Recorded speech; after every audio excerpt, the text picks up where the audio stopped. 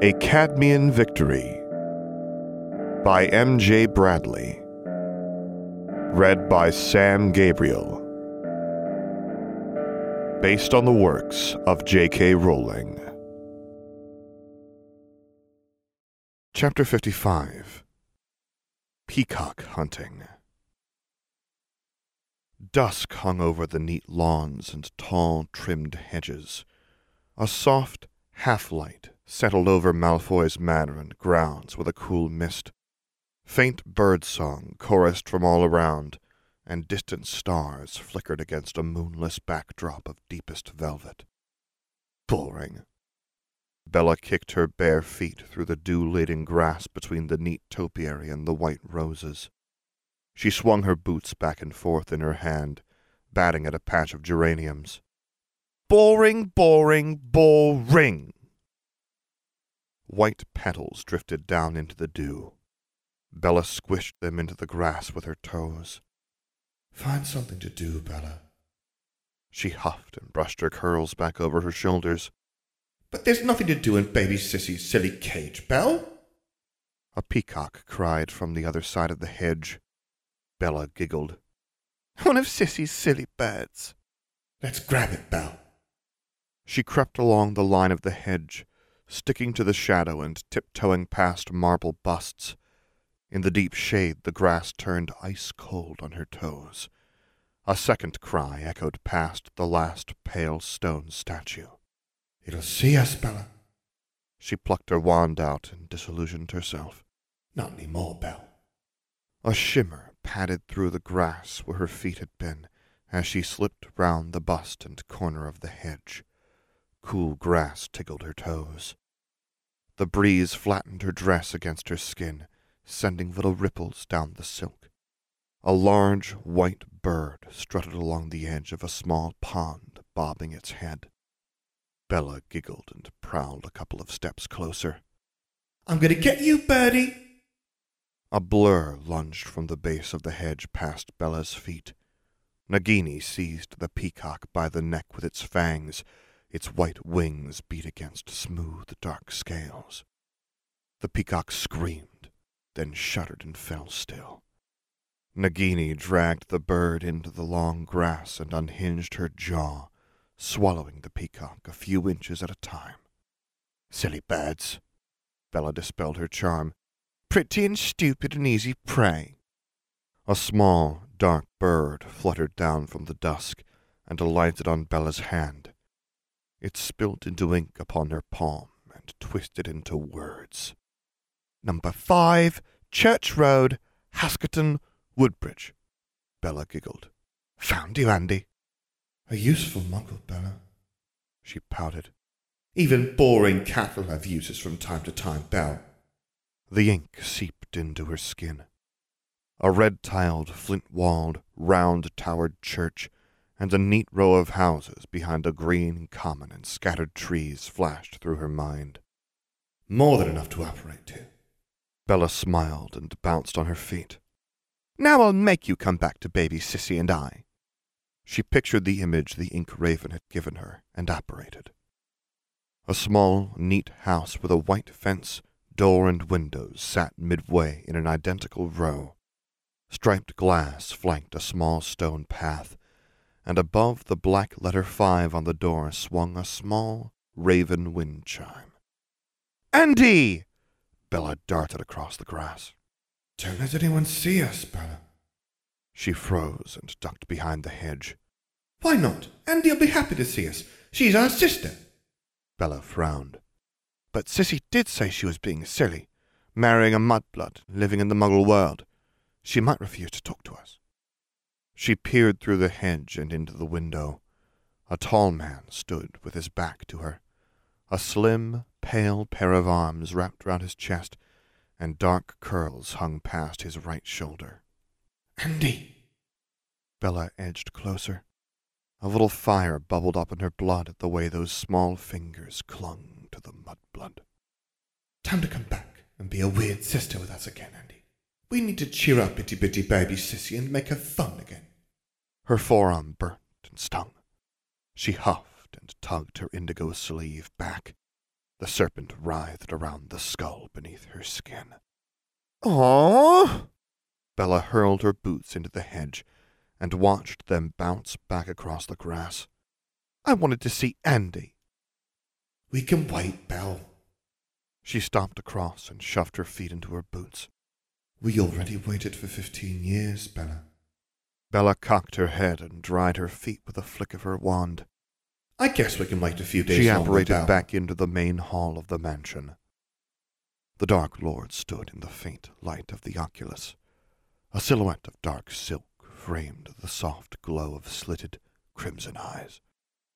Malfoy, Rookwood, and Strange Boy knelt in the shadows around them, their shining silver masks in their hands. Bella, the Dark Lord crooked a finger.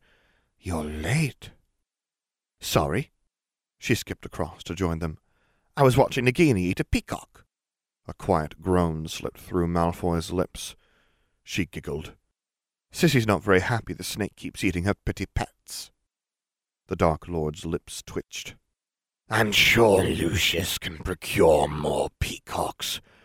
His fortune has grown great while others languished in Azkaban.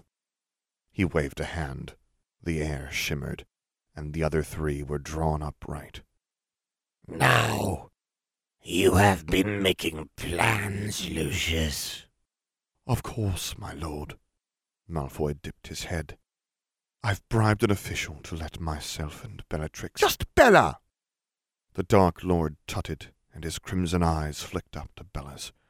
A faint, dry heat washed over them. Hush, Bella. I wish to hear Lucius's plan uninterrupted. Strange Boy sidled a little closer, shaking his head. What does he want? Bella gave him a shrug. Oh, well, Belle. Malfoy swallowed. Sirius informed me that Dumbledore's sycophants are spread thin and tied down.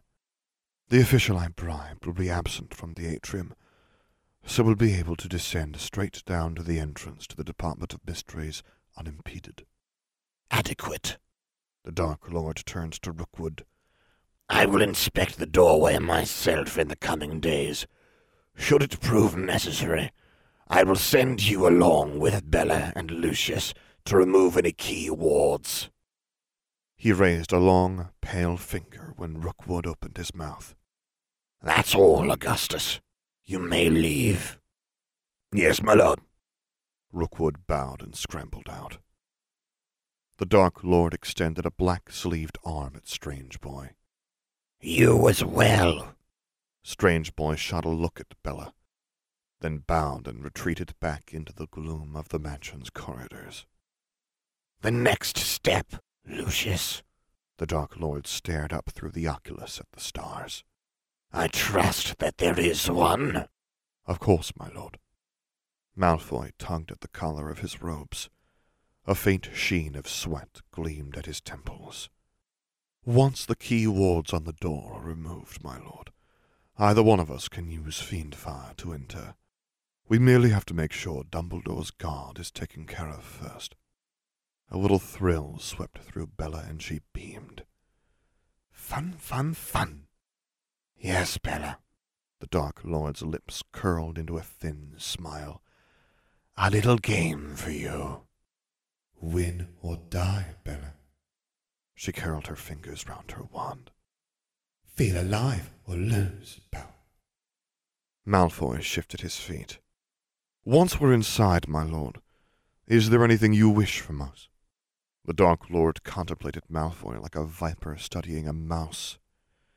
Yes. Once you've cleared the entrance, you must find the Hall of Prophecies. Ensure there's nothing untoward lurking there. Dumbledore would love to trap me for the world to see and undo the progress we've made in the shadows. His wand slipped from his sleeve. The tip hovered before Malfoy's eyes. Do not fail me, Lucius, or there will be consequences. I would never, my lord. The Dark Lord's wand vanished. Then you also may leave. Bella cocked her head. And what about me? Bella, The Dark Lord's crimson gaze swept over her. you've not been taking the potion Severus prepared for you. Word has reached me you refused. Stupid strange boy tattled. Bella balled her hands into fists. I hate those silly, lumpy, bitter drinks. She screwed up her face. Lumpy drinks. They're good for you. The Dark Lord raised his hand. You will take them, Bella. If you don't, you will spend your time here rather than playing with my opponents. Bella pouted and buried the brief heat that bubbled up in her blood. Fine, I'll take them. I suspect there's a good chance Dumbledore will attempt to trap me into a confrontation at the Ministry. The Dark Lord's red eyes gleamed bright. He knows if the truth is not revealed soon, it will be too late to stop me. It's already too late, Bella. Dumbledore's all old. Bella giggled. His game's nearly over anyway, Belle. You want me to play with him instead? No, the Dark Lord whispered. When the path is clear, you will use the mark I gave you to notify me. I'll slip in undetected and retrieve the prophecy myself. No other can remove it save Harry Potter himself, and I doubt Dumbledore will risk his most valuable pawn being lost to the Ministry's justice. He steepled his long fingers. Should there be any other unwelcome guests, you're to kill them, all of them, save for Dumbledore himself. If the old fool arrives, you're to get yourself out by any means you can. Leave Lucius if necessary. But imagine what a great game that would be, Belle. The pain, the struggle, then sweet victory. She stifled a small sigh. But he won't let us, Bella. He wants to play that game himself. Disappointment ate at Bella. Oh. The Dark Lord's lips curved into a cold grin. I know you wish to play with the old teacher, but I don't intend to risk losing such a valuable follower as you. The slight smile faded. Now, there's another matter I wish to discuss with you, Bella. Oh? Bella bounced on her heels. A game? Someone cast the Dark Mark at Godric's Hollow. The Dark Lord's crimson eyes burnt with fury. I have allowed my followers to believe it was myself, but one of my inner circle is to blame. They've either shared the spell I created for them, or risked exposing us before I have commanded it. Who was it? A brief, cool rush coursed through her veins. Bella licked her lips. Can I play with them? Only if they're proven guilty, or it happens again. The Dark Lord reached out and caught her shoulder. His fingers were cold as the scales of a snake, and so tight they dug into her skin. Keep an eye on Lucius. He has the most to lose of those who follow me. If it's truly a betrayal, it's most likely to come from Lucius, hoping to cast me down before any other conflict arises, to cost him his influence or riches. Sissy would be upset if I beat Lucius. She shrugged. But he's made her sad, so maybe beating him will cheer her up. She can buy her own peacocks then. Perhaps. The Dark Lord's lips curved into a thin smile. Keep your eyes open for whomever's responsible, Bella. The longer we can move in the shadows, the easier our victory will be. Is that it? Bella swayed back and forth on the spot. When are we going to the Department of Mysteries? Lucius has chosen a date. The Dark Lord's red eyes met hers. You won't be doing anything other than recovering, Bella. I will summon you when it's time. Nope. A little smile crept onto Bella's lips. We're going to find Andy and bring her back to us, Belle. Sisters are forever. She giggled. Of course. Good. The Dark Lord's whisper came soft as the brush of his silk robes across the marble floor. "I would be displeased if I learned you risked my adventure for some childish whim, Bella. Very displeased." He vanished with a soft snap. Bella stuck her tongue out at where he'd stood. "He's more boring than he used to be, Belle."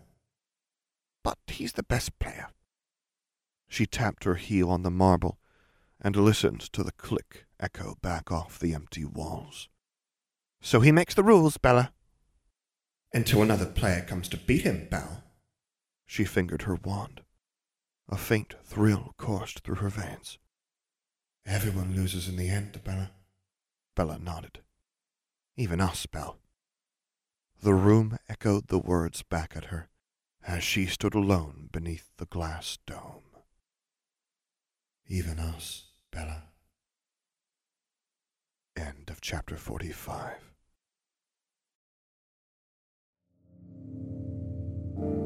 For the text of this and other stories, visit alltheblankcanvas.com, as well as patreon.com/theblankcanvas. Music by As I Walk Into the Abyss Blinded. QA assistance by Sakiko and Ohana. If you would like to commission me to record a story, voiceover, or character, please get in touch using the contact information on my website, which is located at samgabrielvo.com. And there you can find other stories that I've read, as well as links to my Patreon page, to which I hope you consider subscribing to support me, and my Discord server, where I record things live for your enjoyment. And finally, as always, thank you for listening.